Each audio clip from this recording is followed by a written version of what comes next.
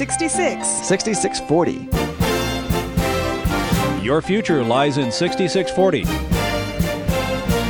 66 books by 40 authors, and yet we now discover it's an integrated message system from outside our time domain.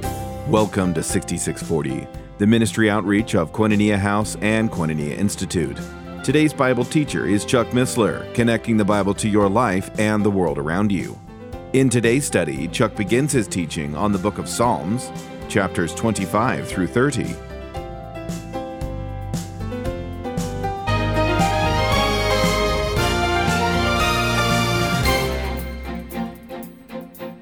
Okay, let's get at it.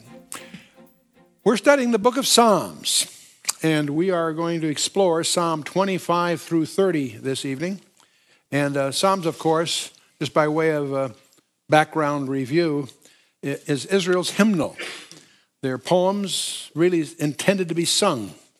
It's poetry laced with strong theology. It's astonishing to realize how much theology is in the Psalms and how much eschatology or prophecy. The Hebrew term really means praises, and 55 of them are expressly addressed to the chief musician of the temple. In the Greek, the term is psalmoi in the Septuagint. That's a poem to be sung to a stringed instrument, or psalter, which is a harp or a stringed instrument, and it's from the Greek that we get our English term psalms for this book. But the nature of poetry deserves some perception here. You and I are familiar with, in the West, of poetry that's phonetically designed, how it sounds, in two different ways. By its rhyme, we think of poetry as rhyming normally, one way or another, and also rhythm. There's a parallelism of time, both sound and time. That's what we think of as poetry, but not so in the East or in Hebrew.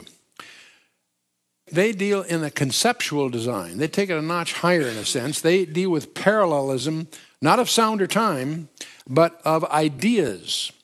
And there's at least three different kinds. You can actually start, if you get down this path, you can categorize them several ways, but the easy way is they're either comparative, where two lines are in comparison, that's to illuminate an idea, or contrastive, or antithetic, where two lines are opposites to get an idea across. And sometimes they're completive, or synthetic, as they say, where one completes the idea introduced by the other. Those are three patterns that we'll see all through the Psalms. And let me give you a piece of good news. I'm not going to try to analyze them. I want you to be aware of that, but I'm going to go the other way. You'll see in a little bit. There's also a term, there are many terms we'll encounter that are musical terms, but one repetitive term we'll run into again and again is Selah. And many people think that that is a pause. It really comes from to be lift up or to stop. So some people think it's a musical term. There are other experts that believe it's a pause to connect the ideas. It's a pause to consider. It's sort of a catch your breath and think through what we've just said kind of phrase. And so there's different views on that. But on this parallelism, there's synonymous parallelism. That's where the second line restates the first. Lord, who shall abide in thy tabernacle? Who shall dwell in thy holy hill? There are two lines that one just really restates the first. It's a form of emphasis. But again, the parallelism is conceptual, in this case, synonymous. Another type of parallelism is antithetic parallelism. That's where it's just the opposite. The lines are in contrast to each other. An example is, for evildoers shall be cut off, but those that wait upon the Lord, they shall inherit the earth. Again, the two ideas that are in parallel are opposites to each other. And so that's a different example. Then there's synthetic parallelism, and this is where each successive line expands or complements or supplements the previous one. And the statutes of the Lord are right, rejoicing the heart. The commandment of the Lord is pure, enlightening the eyes. The fear of the Lord is clean, enduring forever. The judgments of the Lord are true and righteous altogether. Those terms are not synonyms, but they're close synonyms, and they have slightly different implications. That's just an example that we explored when we were in Psalm 19. Psalms are sourced in many places. 73, virtually over half of them, are attributed expressly to David. There's a dozen of them to Asaph, the head of the choir, 12 to the sons of Korah, and then a couple to Solomon, and then a few others. And then there's actually a third of them that are anonymous. We're not sure who wrote them. They're just traditional hymns, if you will. But let's put a caveat out. You know, I tend to be an engineer by background. My specialty is information sciences. I tend to be a quantitative guy. And so I run the risk, and especially in a study like this, is to be over-analytic, to look at construction, look at details that are really irrelevant, really aren't going to help you embrace the Psalms. In some passages, especially in eschatology, that kind of precision and sensitivity to structure is crucial, but not here, I'm going to suggest. I want to caveat the other way so that we don't destroy the value of this for each individually. The emphasis in the Bible on animals is that ones that are clean are those that chew the cud. And that's not just a pun. It's, I think, an intended concept for us to understand. And that's what we're instructed to do. Jeremiah says, thy words were found, and I did eat them. John in Revelation 10 eats the little book, and so forth. That's an idiom that's... chewing the cud was a key to clean sacrifices.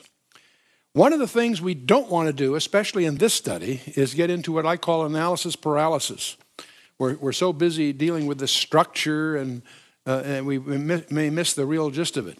I don't know how many of you saw the movie The Dead Poets Society, where the instructor in the poetry class, first thing he had them do is read the first chapter of the textbook, and after they had, he said, tear it out and throw it away, because he wanted them not to get involved in the analysis of structure. They wanted to understand what the poetry is. Well, that's sort of the kind of thing. I'm not going to ask you to tear any chapters out, but that's the idea.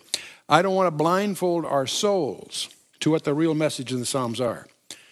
And that also means I can't convey it to you. I want to give you enough comfort with it so that you can pick up where we leave off to indeed meditate on them, because that's the only way you're going to really get it, not by my prattling up here.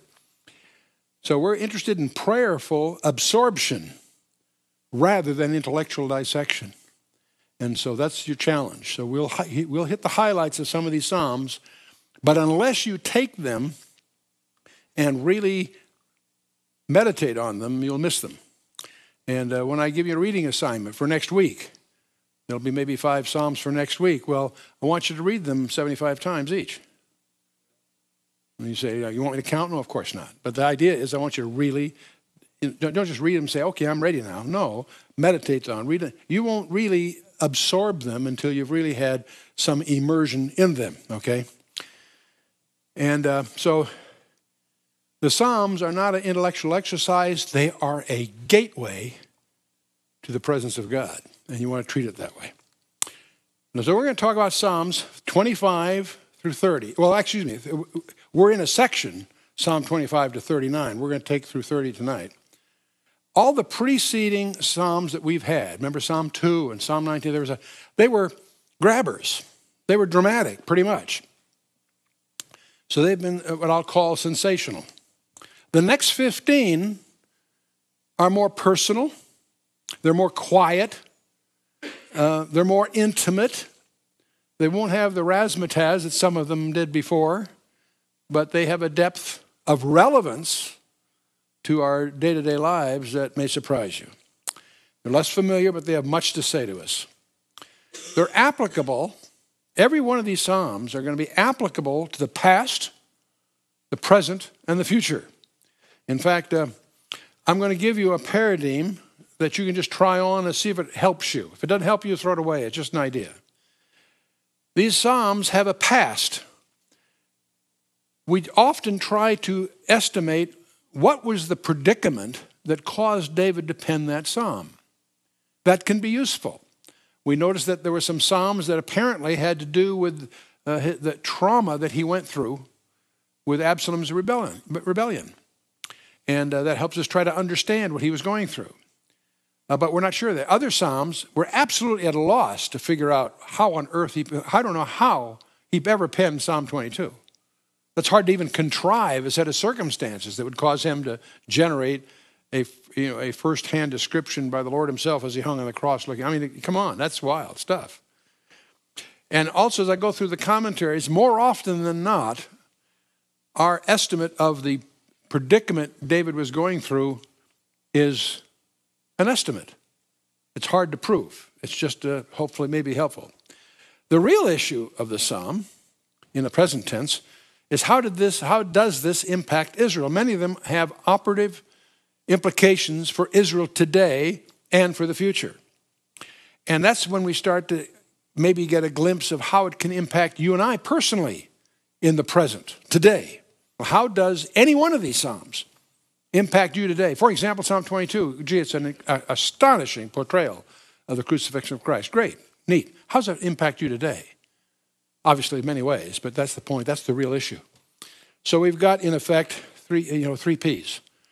If you've been in any decent seminary, you know, something can't be true unless it's alliterative. You know, it has to all start with the same letter, then you know it's true. And I'm being facetious, of course. But here we have the past, the present, and the personal. Those are three different dimensions, orthogonal dimensions probably, of the Psalms. And unless it has a personal impact, you have to be able to answer the so what question. So what does that mean to me? Okay, I throw that out for what it might be worth. Let's just jump in. The first one of the evening will be Psalm 25. Now this psalm turns out to be, it's amazing to me, first of all, many commentaries don't even notice that it's an acrostic psalm. An acrostic psalm means that everything starts with, A, B, C. Each one starts with a successive letter of the Hebrew alphabet. But then when you start digging into the few commentaries that called my attention to the fact that it's acrostic, I jumped into it. Turns out it's not acrostic exactly. It turns out it's a broken acrostic. There are two letters missing. And one of them established only by altering the punctuation of the Hebrew text as we received it. And then the last verse of the psalm breaks away from the alphabetic thing and just it breaks outside that scheme altogether. Now, the rabbinical literature suggests that this brokenness reflects the way troubles break the pattern of our of life itself. Whatever we've got going on in our lives is broken up. Life happens. That has different renderings on certain bumper stickers, but we'll just say life happens, right? Okay. See, if you look at Psalm 25 in the Hebrew, remember it goes from right to left. All languages flow towards Jerusalem. You know that. So it's from right to left. You have Aleph, Bet, Gimel, and so forth. Well, the Bet is missing. There isn't one that starts with a Bet. So if you take those out, then if you just drop those two, then you'll discover that each letter, with those two exceptions dropped, are alphabetical. Each line starts with that sequential Hebrew letter in their alphabet, down to the Lamed in verse 11, and from 12 on, it's the Mem, and on it goes all the way to the Tau, which is 21, and then the last line of the psalm drops away from that whole schema. And so it's a broken acrostic. So the people say it's not acrostic are correct, and those that say that it's acrostic are correct. So the reason is it's a broken one, okay? So I don't know what you're going to do with that piece of information, but I thought I would. I wasted a lot of time trying to reconcile how could it be acrostic. I looked at it, and then finally, anyway, we sorted it out. Now, Psalm 20, the first 7 verses are prayer. The next 3 are meditation. Then the next verse is a prayer. And then the next 4 are meditation. And then it finishes with a prayer. So it's prayer, meditation, syncopated to some extent. And again, we can't fully appreciate this because it was in Hebrew and it was intended to be sung. So we have no idea how that would have been communicated. But we do know from this psalm, it emphasizes the fact that life is a rough road. The word way appears 4 times in just a few verses, and the word path also. So it's all about the walk, life. And the psalmist cries out to God for wisdom as he makes his decisions in verses 4 and 5. He's surrounded by his enemies, we discover, and enemies who hate him, enemies who lay traps for him and want him to fail. How many of you have been in that kind of a situation? Okay. We can make all kinds of conjectures as to what time in David's life was involved here, but it turns out there are a lot of candidates. But for 10 years, he was on the run, so it could have been any time during that. It could have been before then for some reasons. It could have been after. So I don't put a lot of stock on the conjectures that fill some of the commentaries because they are just that, conjectures. But David knows he is a sinner and doesn't deserve God's help. That's emphasized. And yet he relies on the goodness and the mercy of the Lord. So David is in a very good place. He's in trouble. He's got problems. We can relate to that. let's hope we can relate to the rest of it, because he knows he's a sinner. We know that. We are. And we know that we don't deserve anything. But we can rely on the goodness and mercy of the Lord. And therein, that whole positioning is where Psalm 25 has a lot of relevance to every one of us sitting in this room. So let's go on. David succeeded in his journey because he held to 3 unwavering assurances. Unwavering assurances, and that's what we too need to cling to. The first one is the help we need comes from God. First 7 verses are really amplify that particular issue. Our God can be trusted, is what then is underscored in the next few verses. And of course, trusting God thus brings us to victory. It's that simple, it's that direct, and yet it's just that profound. Don't let the simplicity deny us the relevance of that to every one of us where we're sitting, no matter what's going on in your life right now. The help we need comes from God. God can be trusted, and trusting him will give us victory. That's the essence of this psalm. Let's just jump into Psalm 25, first 3 verses. It's a psalm of David, expressly so. And this is going to reveal the dependence that David had upon God. Unto thee, O Lord, do I lift up my soul. O my God, I trust in thee. Let me not be ashamed. Let not mine enemies triumph over me. Yea, let none that wait on thee be ashamed.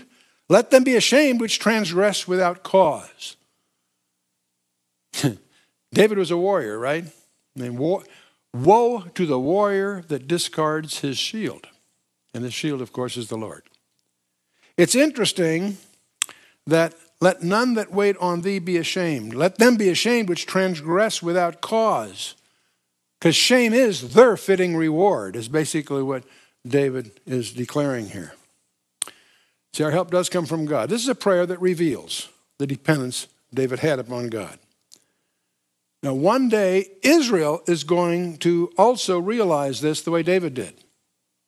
David understood it clearly in the Psalms. But these Psalms have an application to the nation also, both historically, present tense, and eschatologically, future tense. The day will come that Israel realize that their dependence does not come from the United States backing them. It's not going to come from the leadership sitting in the Knesset or wherever else. They're noticeably devoid of leadership, almost as devoid as America is. But the point is, one day Israel realized that their dependence their help can only come from God. Their dependence is on him. And the time will come when the remnant will find themselves in a position where there is no one whom they can depend on but God himself. And that's exactly what the tribulation is all designed for. The Great Tribulation, as Jesus labeled it, is a period of time in which they're going to be driven to the wall. And Jesus says so in Hosea 5, last verse of that chapter. I'll return to my place until they acknowledge their offense. How can he to return? He must mean he has left it. I'll return to my place until they acknowledge their offense. That's singular and specific. In their affliction, the great tribulation, they will seek me earnestly. And indeed they will. And it's good for us, you and I, to come to that same place. In a sense, we're a micro-Israel also. We need to understand that our help comes from him. And that's our primary dependency. Let's move on.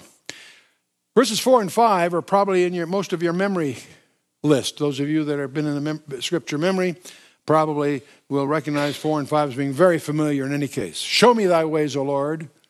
Teach me thy paths. Lead me in thy truth and teach me. For thou art the God of my salvation. On thee do I wait all the day. There are 3 forms of guidance: moral, providential, and mental forms of guidance. They're all precious gifts of a gracious God. Moral, providential, and mental. They're gifts of a gracious God to a teachable people. The question is, are we a teachable people? You don't have to raise your hands, but are you a receptive student?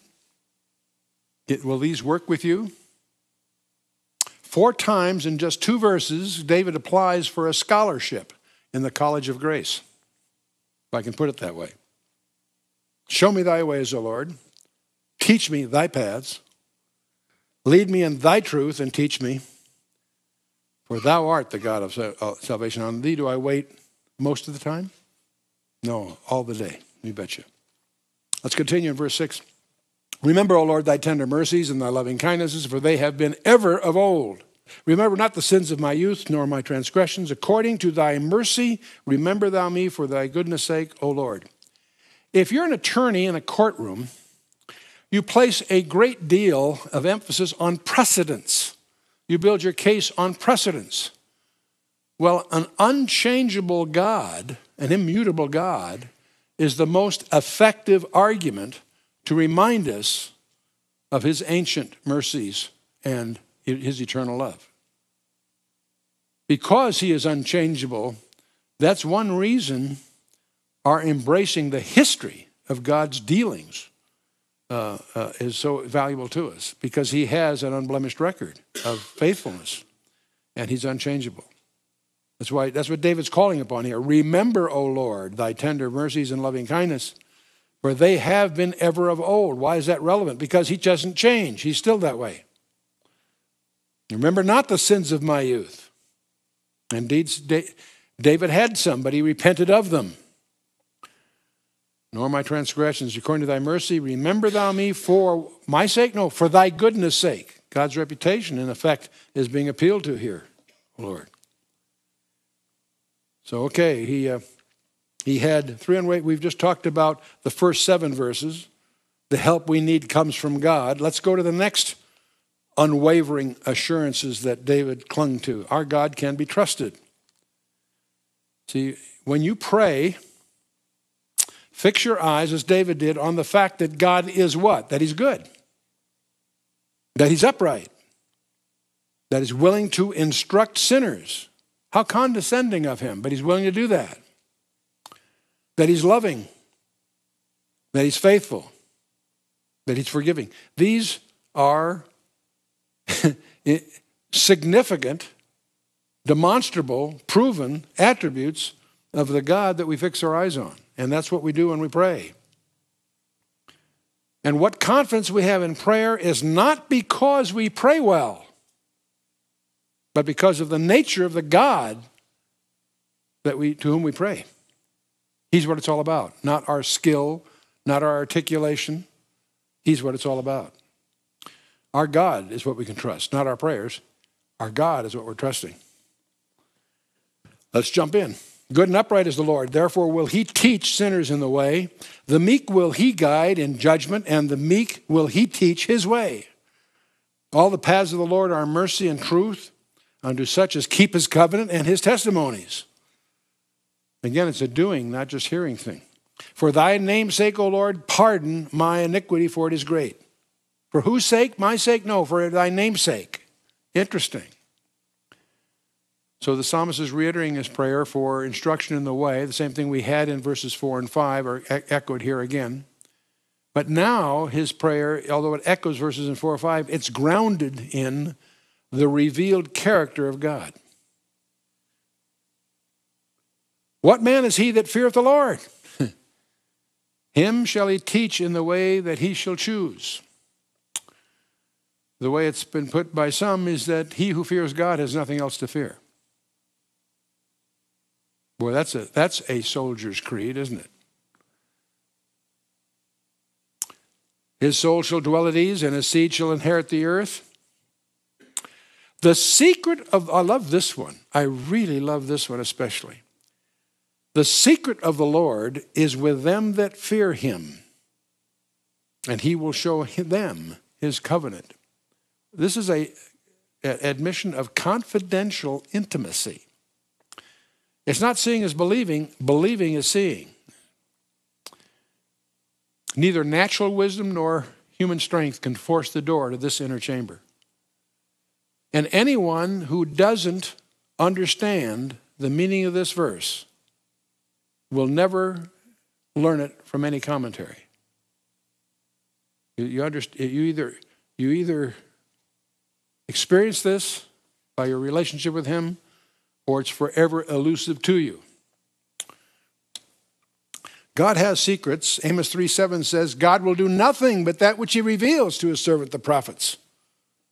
In Genesis 18, God reveals himself to Abraham. Is Abraham not my friend? Shall I not tell him what I'm going to do? And it goes on with other passages all through the scripture.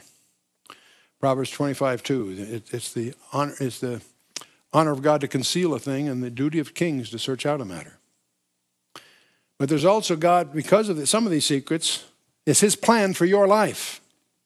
God has a plan for each of our lives. Jeremiah 29:11 highlights that, and all the way through the scriptures. God has a plan for our lives, and our great adventure is to discover what that is. Okay, let's take the third unwavering assurance that David has as he embraces this psalm. Trusting God brings us victory, David maintains.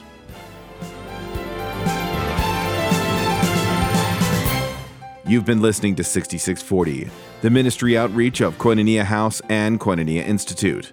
Today's Bible teacher was Chuck Missler, teaching through the book of Psalms. For a complete listing of resources available, please visit khouse.org.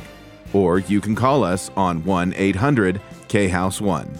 To learn more about Koinonia Institute, visit koinoniainstitute.org. Thank you for listening to 6640 and for your continued prayerful support of this ministry. Until next time, as we continue this series, may God bless you with the knowledge of his Son, Jesus Christ, as you study his Word.